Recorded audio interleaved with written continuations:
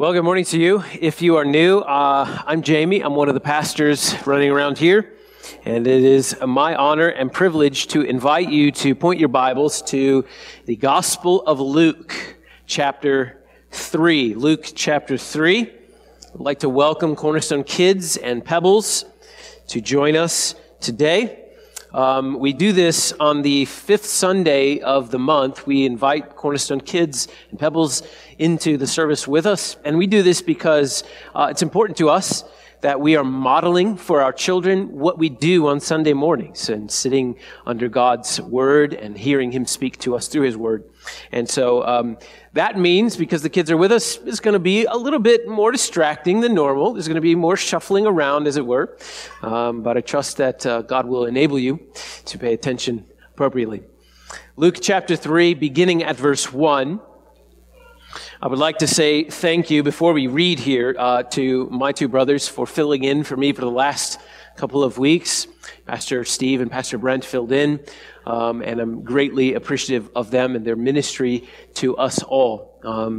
Being one of your pastors and being able to teach the Bible every week is one of the great privileges and joys of my life. I love doing it. Thank you for allowing me to do it. And when I miss, man, do I miss.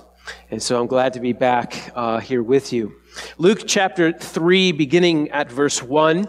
I'm going to read from verse 1 down to verse 14.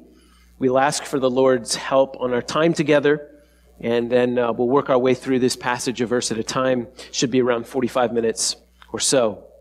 Luke chapter 3, verse 1. This is the word of the Lord. In the 15th year of the reign of Tiberius Caesar, Pontius Pilate being governor of Judea, and Herod being tetrarch of Galilee, and his brother Philip, tetrarch of the region of Iturea, Trachonitis, and Lysanias, tetrarch of Abilene, during the high priesthood of Annas and Caiaphas, the word of God came to John, the son of Zechariah, in the wilderness. And he went into all the region around the Jordan, proclaiming a baptism of repentance for the forgiveness of sins, as it is written in the book of the words of Isaiah the prophet, the voice of one crying in the wilderness, prepare the way of the Lord, make his paths straight. Every valley shall be filled, and every mountain and hill shall be made low, and the crooked shall become straight, and the rough places shall become level ways, and all flesh shall see the salvation of God. He said, therefore, to the crowds that came out to be baptized by him, you brood of vipers, who warned you to flee from the wrath to come? Bear fruits in keeping with repentance. And do not begin to say to yourselves, we have Abraham as our father. For I tell you, God is able from these stones to raise up children for Abraham. Even now the axe is laid to the root of the trees. Every tree, therefore, that does not bear good fruit is cut down and thrown into the fire. And the crowds asked him, what then shall we do? And he answered them, whoever has 2 tunics is to share with him who has none, and whoever has food is to do likewise. Tax collectors also came to be baptized and said to him, Teacher, what shall we do? And he said to them, collect no more taxes than you are authorized to do. Soldiers also asked him, and we, what shall we do? And he said to them, do not extort money from anyone by threats or by false accusation, and be content with your wages. Let's pray. Father, will you send your Holy Spirit to illuminate our hearts, enabling us to understand what it is that we read. Give us ears to hear, that we may hear what the Spirit is saying to his church. For Jesus' sake we ask. Amen.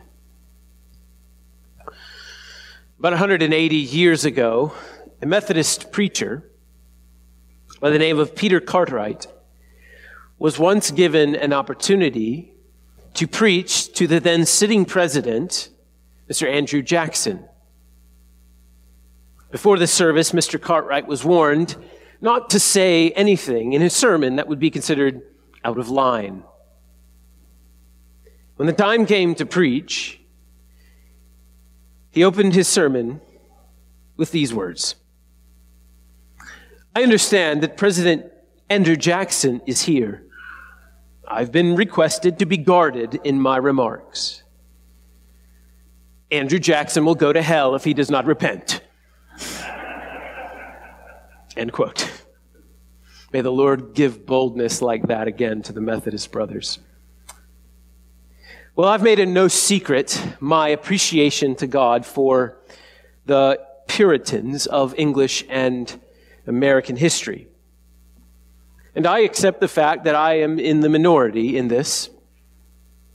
The Puritan style of preaching does not usually suit modern ears. And Peter Cartwright was no Puritan, to be sure, but he was raised in that tradition. The Puritans preached against sin. But we should not be left with the impression that Puritan preaching was all hell and fire. Actually, what is most indicative of Puritan preaching is a heavy emphasis on the glory of God's mercy and His grace towards sinners. With few exceptions, Puritan sermons are filled with hope provided to us in the gospel of Jesus Christ.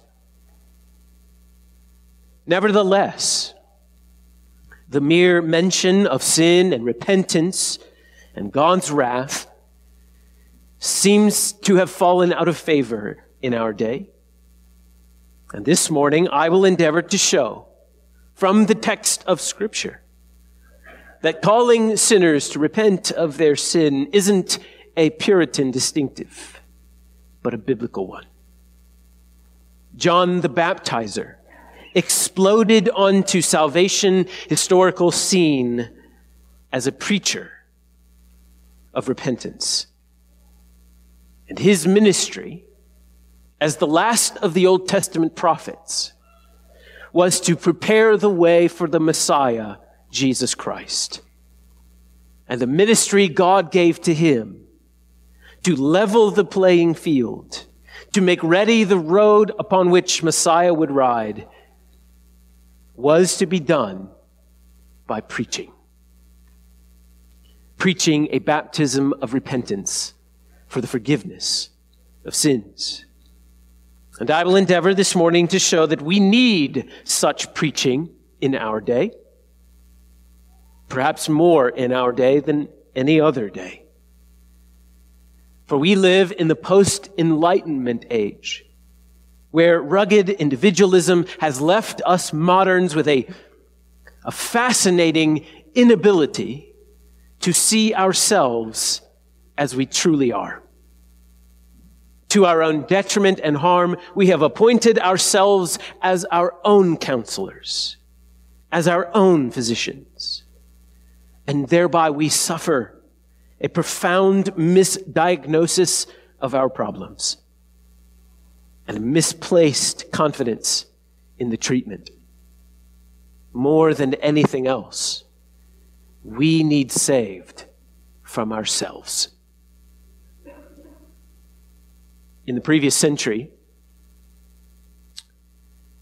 Martin Lloyd-Jones picked up on this.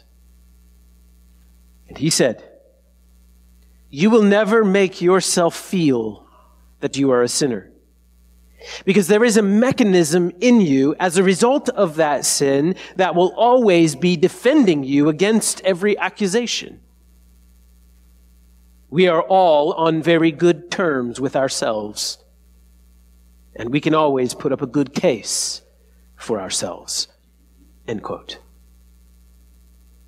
If the roadway for the Savior is to be laid in our hearts, then the mountains of our pride and the valleys of our folly must be leveled, and they will be. And the way they will be is through gospel-centered preaching. Repentance, preaching. And so here's the big idea this morning. Since the word of God has come to you, repent, dear sinner, and bear fruits in keeping with repentance. Since the word of God has come to you, repent, dear sinner, and bear fruits in keeping with that repentance. Today we will consider the preaching ministry of John the Baptist. We'll see first that John is a prophet in verses 1 to 3. Second, we will see that John is a prepper in verses 4 to 6. And then finally, we'll see that John was a preacher in verses 7 to 14. That's how it's laid up this morning, so let's get to work. Verses 1 to 3 again, John was a prophet. Let's have a look at verses 1 to 3 again. The 15th year of the reign of Tiberius Caesar, Pontius Pilate being governor of Judea, Herod being tetrarch of Galilee, his brother Philip, tetrarch of the region of Iturea and Trachonitis, and Lysanias, tetrarch of Abilene, during the high priesthood of Annas and Caiaphas, the word of God came to John, the son of Zechariah, in the wilderness. And he went into all the region around the Jordan, proclaiming a baptism of repentance for the forgiveness of sins. The Gospel of Luke was written by a man named Luke, who the Bible tells us was a physician, but also an historian. And you can see the evidence of his historical eye in verse 1 and 2.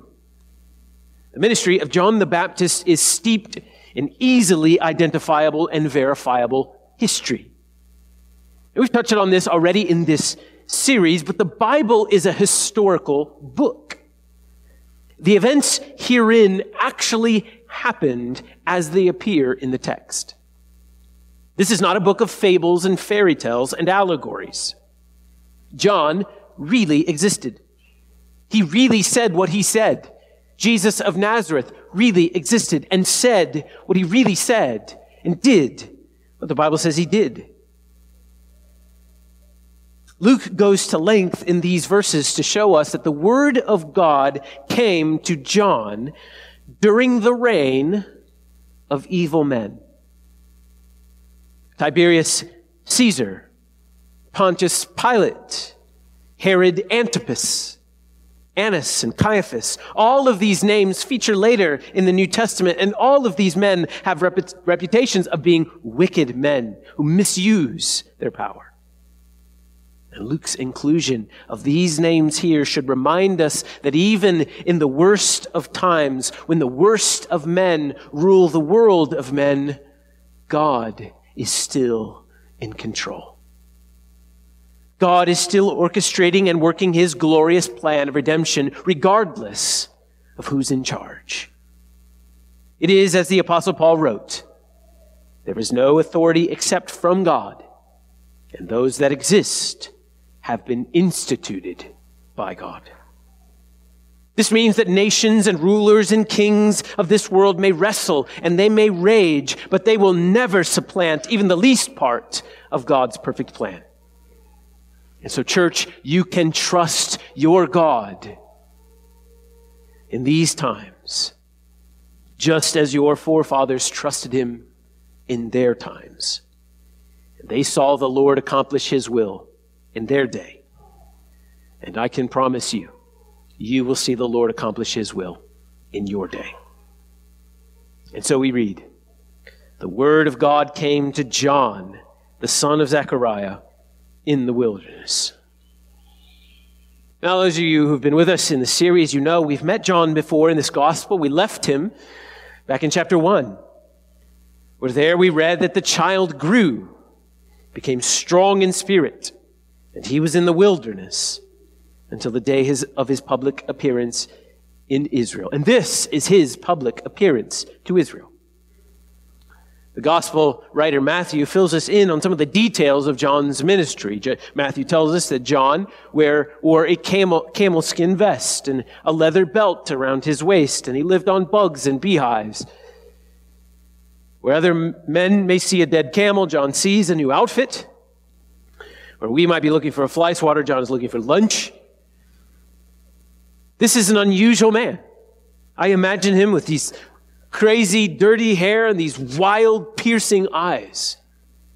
He's loud and direct and unpredictable. He's a bit of a spectacle. And people came from all over to see him. And they would hear his preaching. And they would fall under the conviction of the Holy Spirit for their sin. And they would repent and be baptized. When Luke says the word of God came to him, he's using language that's indicative of the Old Testament prophets. And this is because John is a prophet. Later in Luke chapter 7, the Lord Jesus himself says that he is more than a prophet. That he's the greatest man born to a woman. And in verse 3 we read, he went into all the region around the Jordan, proclaiming a baptism of repentance for the forgiveness of sins. In his traveling ministry, John stuck near the Jordan River because he was a baptizer, and you needed a river. Much to the chagrin of our Presbyterian brothers and sisters, John knew you needed more than a cup of water to baptize someone. And so he used the Jordan River. Now, the Jordan River was not just any river in Israel. It was the river over which God's people crossed into the promised land. The Jordan carried great spiritual significance to the Jewish people. Proclaiming a baptism of repentance for the forgiveness of sins had the Jordan River significant to that ministry. The Jordan River represented cleansing, transition, the ending of one era, the beginning of a new era, which all accords very well with John's ministry, for he was preparing for the coming of the Messiah. His ministry marked a transition from the old covenant to the new covenant, which would be inaugurated by the Christ. John is the last of the Old Testament prophets. What does Luke mean that John preached a baptism of repentance for the forgiveness of sins? The word baptism means to dip fully, immerse, to plunge. To repent means to change one's mind, to alter one's understanding. To repent means that you recognize that you are wrong and going in the wrong direction. And then you turn away, and you turn toward the Lord, trusting that He knows better. His way is best. John's baptism is one of moral and spiritual transformation. A baptism of repentance. In the way that the water from the Jordan River washed dirt from the baptizee's body, the waters of baptism symbolize the miracle and merciful work of God to cleanse a sinner from their sin. To go under the water is to go under as one person and to come up as a new person with new resolve, a new purpose in life, a public declaration of your plan to follow God with your life. And so I must say, if you are trusting in Jesus Christ for the forgiveness of your sins, and you haven't been baptized, friend, do it now. Do it quickly. It is not an option to you. It is a command from your God. Can I encourage you, after the service today, before you leave, to find one of the pastors of this church and to ask them to meet with you and to talk with you about baptism and get you ready to make your faith public in the ordinance of baptism. This is John's ministry, to baptize sinners in preparation for the coming of the Messiah, to prepare the way. Which means John is a prepper. We read this in verses 4 to 6. Let's have a look there again.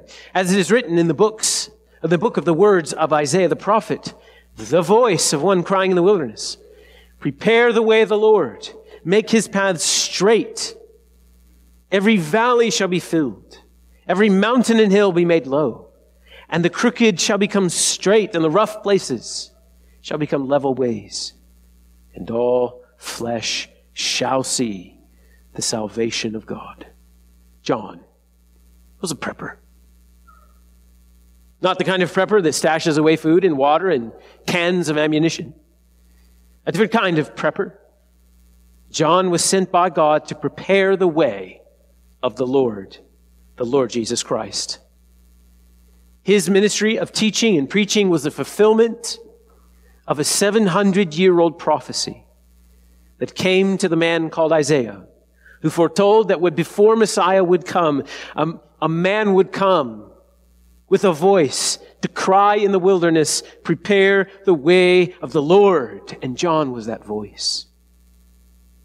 The language here is of ancient Near Eastern metaphor of clearing the way for the coming of the King. The leveling of geographical objects like mountains and valleys by the powerful preaching of God's word is a way of portraying how the Lord removes obstructions to the coming of Christ.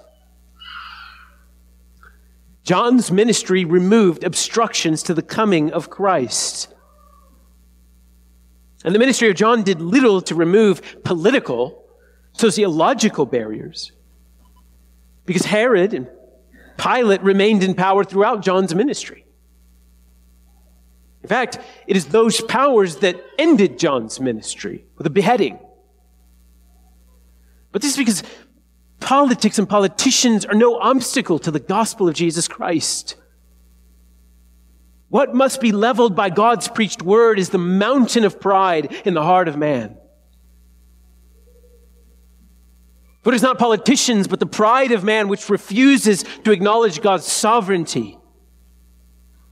It is the valley of wickedness in the heart of every man which must be filled if they are to turn to the Lord in obedience to the faith.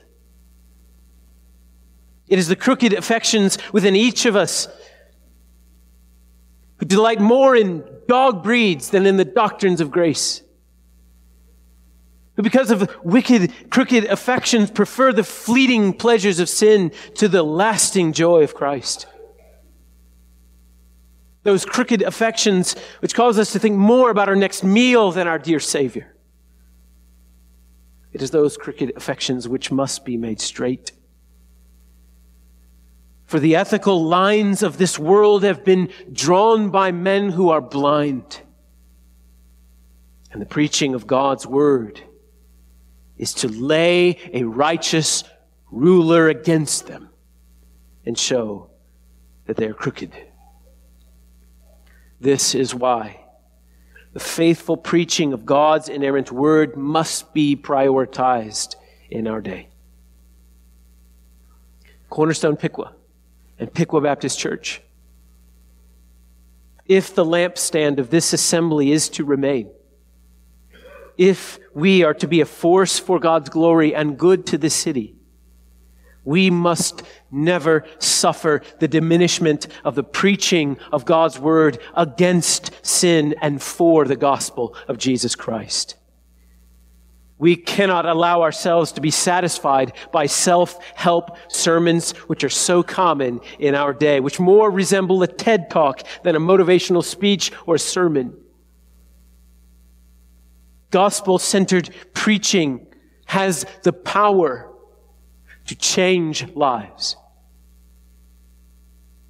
For the gospel-centered preaching of a church is the power plant of the church, which sends power along electrical lines into every ministry of that church. From Sunday school to kids' classes to missions to outreach, God's word is central. It must be read. It must be sung. It must be prayed. It must be preached. Each one of us must hear our Master's voice saying to us, "Martha, Martha, you are anxious and troubled about many things, but one thing is necessary, to sit at my feet and hear my word." And so we preach Christ and Him crucified. Felt need programs are fine such as they are, and they may draw a crowd, but a church they will not build. Jesus told us what makes a church. Matthew 16:18, Jesus said, "On this rock I will build my church." The rock of God-given apostolic confessions of Jesus as the Christ. This is the rock upon which Jesus builds his church. And so Sunday after Sunday, we preach Christ.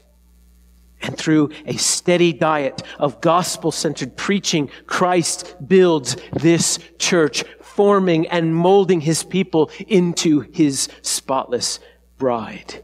And to this we must give ourselves. For when we do, when Christ is faithfully preached, the mountains of pride and the valleys of wickedness and the crooked affections of the heart are drawn to Christ in fulfillment of verse 6, where all flesh shall see the salvation of God.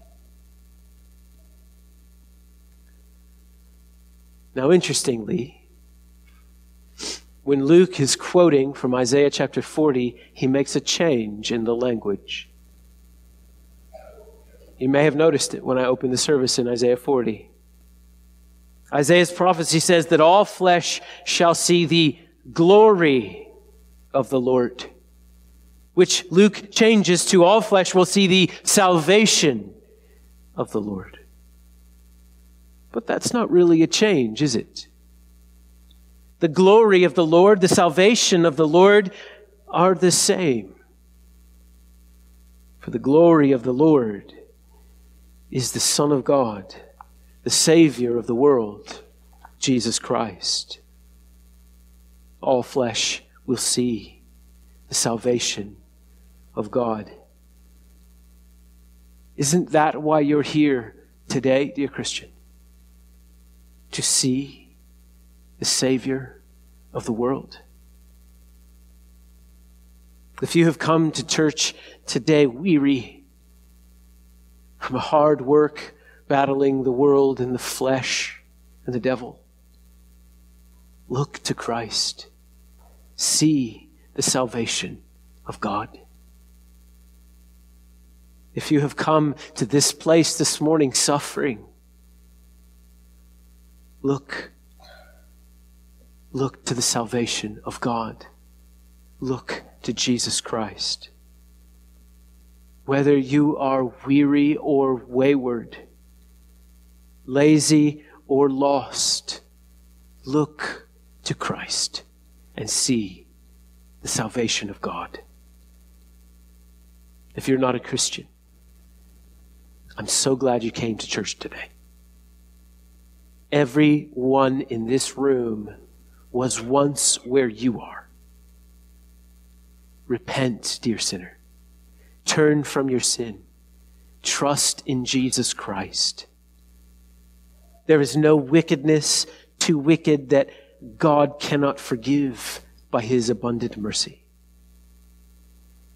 In his love for sinners like you, God put forth his Son, Jesus Christ, to pay the penalty for their sin in their place.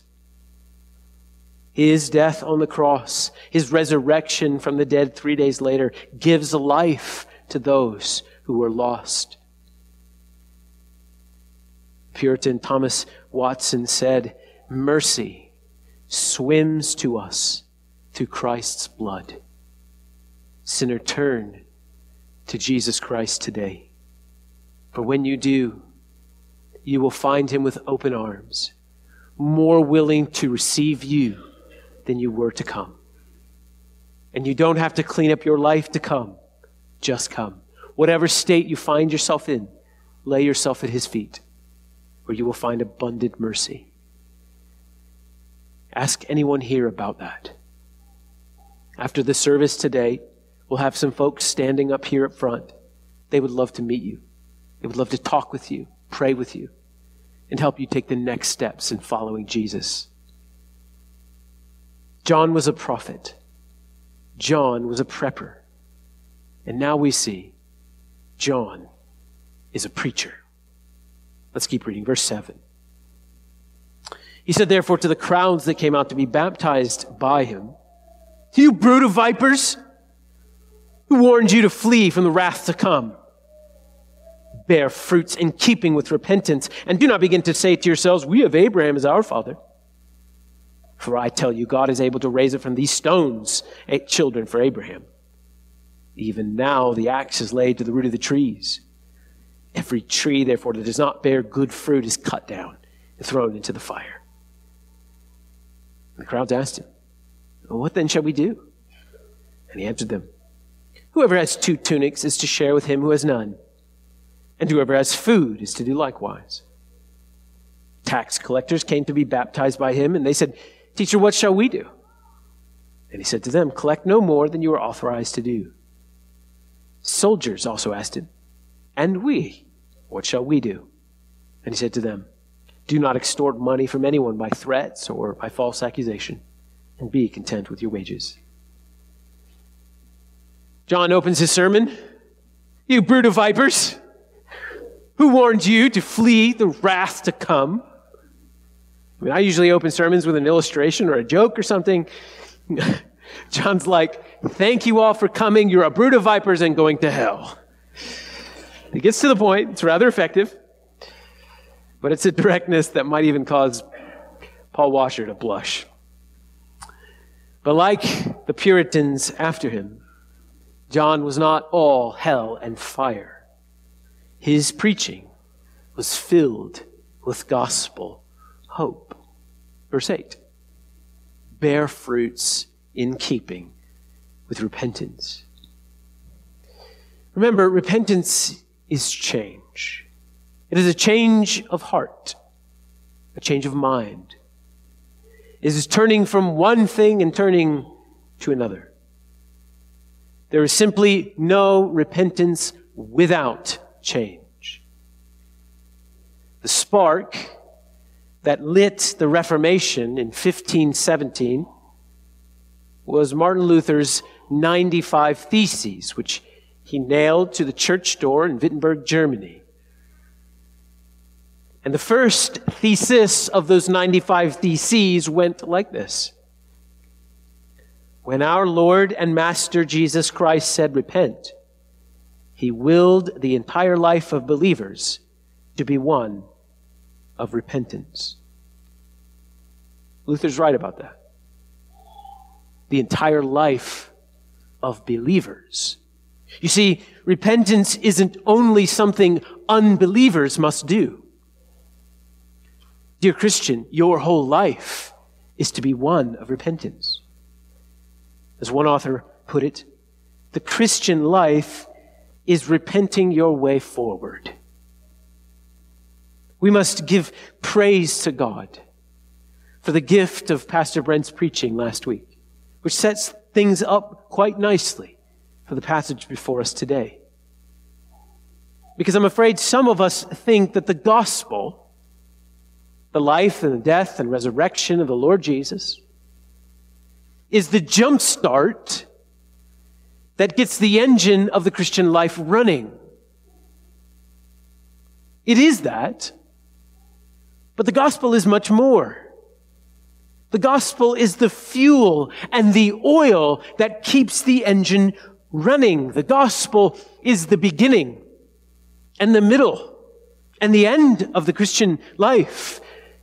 This is why the Apostle Paul reminded the Corinthian church of the gospel he preached to them, which they received, which they stand upon, and by which they are being saved. Christian, you never graduate from your need of the gospel. And we celebrate, and rightly so, the biblical doctrine that God saves by grace alone, through faith alone. And as often has been said, we are saved by faith alone, but faith that saves is never alone.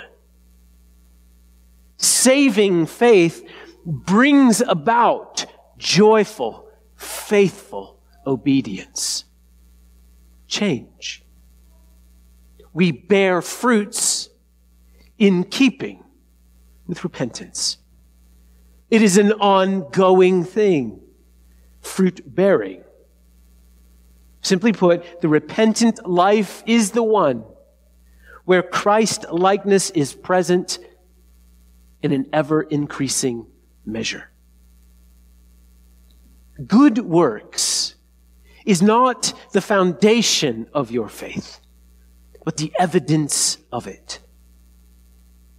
In John's day, folks were looking to their ethnic and spiritual lineage for confidence that they were right with God. We have Abraham as our father, they would say.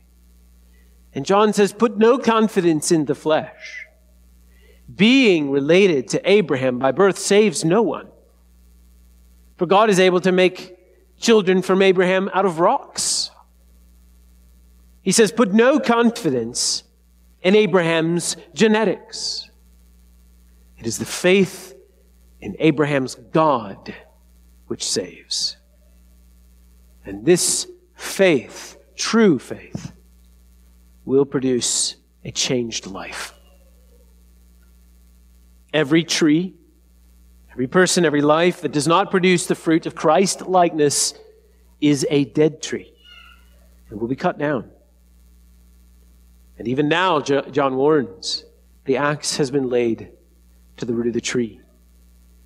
Those Israelites in his day who were trusting in themselves, trusting in their lineage, were not producing the fruits of a right relationship in trusting God, they will be cut down. Jesus said the very same thing in John 15, didn't he? Every branch in me that does not bear fruit, God the Father takes away. Being a Christian, a follower of Jesus Christ, means constant change, constant growth in your life. As you are reading God's Word, hearing God's Word, singing God's Word, praying God's Word, you are being formed and shaped, changed into the image of Christ. Your affections are being realigned. Bad code in your brain is being rewritten by God's truth. And this takes place every day of your life. Part of your daily walk, dear Christian, to borrow a phrase from the Puritans, is the mortification of your flesh. The killing of sin by starving it out. I can recommend no greater resource on this subject than the classic work from the 17th century by John Owen called The Mortification of Sin. That little book is a gold mine of wealth in the war against the flesh. And I'll warn you, Owen is not an easy read, but he is well worth the work. Notice, in this kind of preaching, John's audience recognizes they needed to change. They needed spiritual reformation. Having been convicted of their sin and received the baptism of repentance, now they ask, what must we do? How does a repentant sinner live? And John points to the second table of the law. Verse 11, he writes, whoever has 2 tunics is to share with him who has none. And whoever has food is to do likewise. He tells the tax collectors to not take more than they were supposed to. He tells the soldiers not to extort money and to be content with their wages. Do you see what John is doing here? John is teaching the very same thing that his master will teach not many months from this point. What is the first and greatest commandment? Pastor Matt mentioned it earlier. To love God with all of your heart, soul, mind, and strength, and to love your neighbor as yourself. Once a person's heart has been changed by the gospel of Jesus Christ, her love for her God will spill over her life as love toward others. She'll be, as Paul put it, zealous for good works. Have you ever wondered when Jesus answers the question, what is the first and greatest commandment? Singular. He answers with two. That's classic Jesus. What's the one and most important commandment? It is this: love God and love neighbor. Well, that's two, but not to Jesus. Because for Jesus, loving God with all of your heart, soul, mind, and strength, and loving your neighbor are inextricably connected. This is why the Apostle John would later say, if anyone has the world's goods and sees his brother in need, yet closes his heart against him, how can God's love abide in him? John's saying, if you don't have love for your fellow brothers and sisters in the Lord, you can't say that you have love for God. The fruit in keeping with repentance will manifest itself as love and concern for the well-being of others. What shall we do? Is a question all of us are to answer today. And we are to seek God's word for the answer. I don't think it's accidental that each one of the baptizer's answers has to do with material possessions. 2 tunics, share. Food, share. Don't take money from people, and be content with your wages. Selfless generosity, an eagerness to spend oneself on the betterment of another person, is the mark of a truly repentant man and woman. Because this is the mark of the Savior. After all, Jesus left the riches of heaven, poured out his life to save those who had bankrupted their own lives through their sin and folly. And having been united to him in faith, we have received riches untold. We've become inheritors of every spiritual blessing in heavenly places. Knowing the riches that we have in Christ, knowing that God is our provider, we give ourselves and our resources to help others. And we do so cheerfully. And so those of us with 2 tunics share one of them with those who have none. We deal honestly. We deal fairly with one another. Since our contentment is in Christ, and we have him, we can be content with what we have in this life. Since our life is hidden with Christ in God, we are free to spend ourselves on the improvement of others. What then shall we do? Love God, love neighbor, delight in the Lord. You have heard the word of God today. Turn to the Lord and bear fruit in keeping with repentance. Let's pray. Father, we confess to you as your people that we have become lax in our commitments to purity and to holiness. We've not traced our happiness in Jesus. We've sought it from the things of this world. And Lord, we admit that we've become comfortable in not progressing and growing in Christ-likeness. Will you forgive us? Will you do as Pastor Brent prayed last week? Renew in us the joy of our salvation. Will you level the mountains of pride in our heart? Will you fill the valleys of folly in our lives? And will you straighten out the crooked affections of our heart? Lord, give us ears to hear your word. Form us, shape us into the image of your Son, until we all attain to the unity of the faith, to mature manhood, to the measure of the stature of the fullness of Christ. In Jesus' name we pray. Amen. Please stand to your feet and receive the assurance of pardon today from Titus chapter 3, verses 4 to 5, where we read, "But when the goodness and loving kindness of God our Savior appeared, he saved us, not because of works done by us in righteousness, but according to his own mercy, by the washing of regeneration and renewal of the Spirit.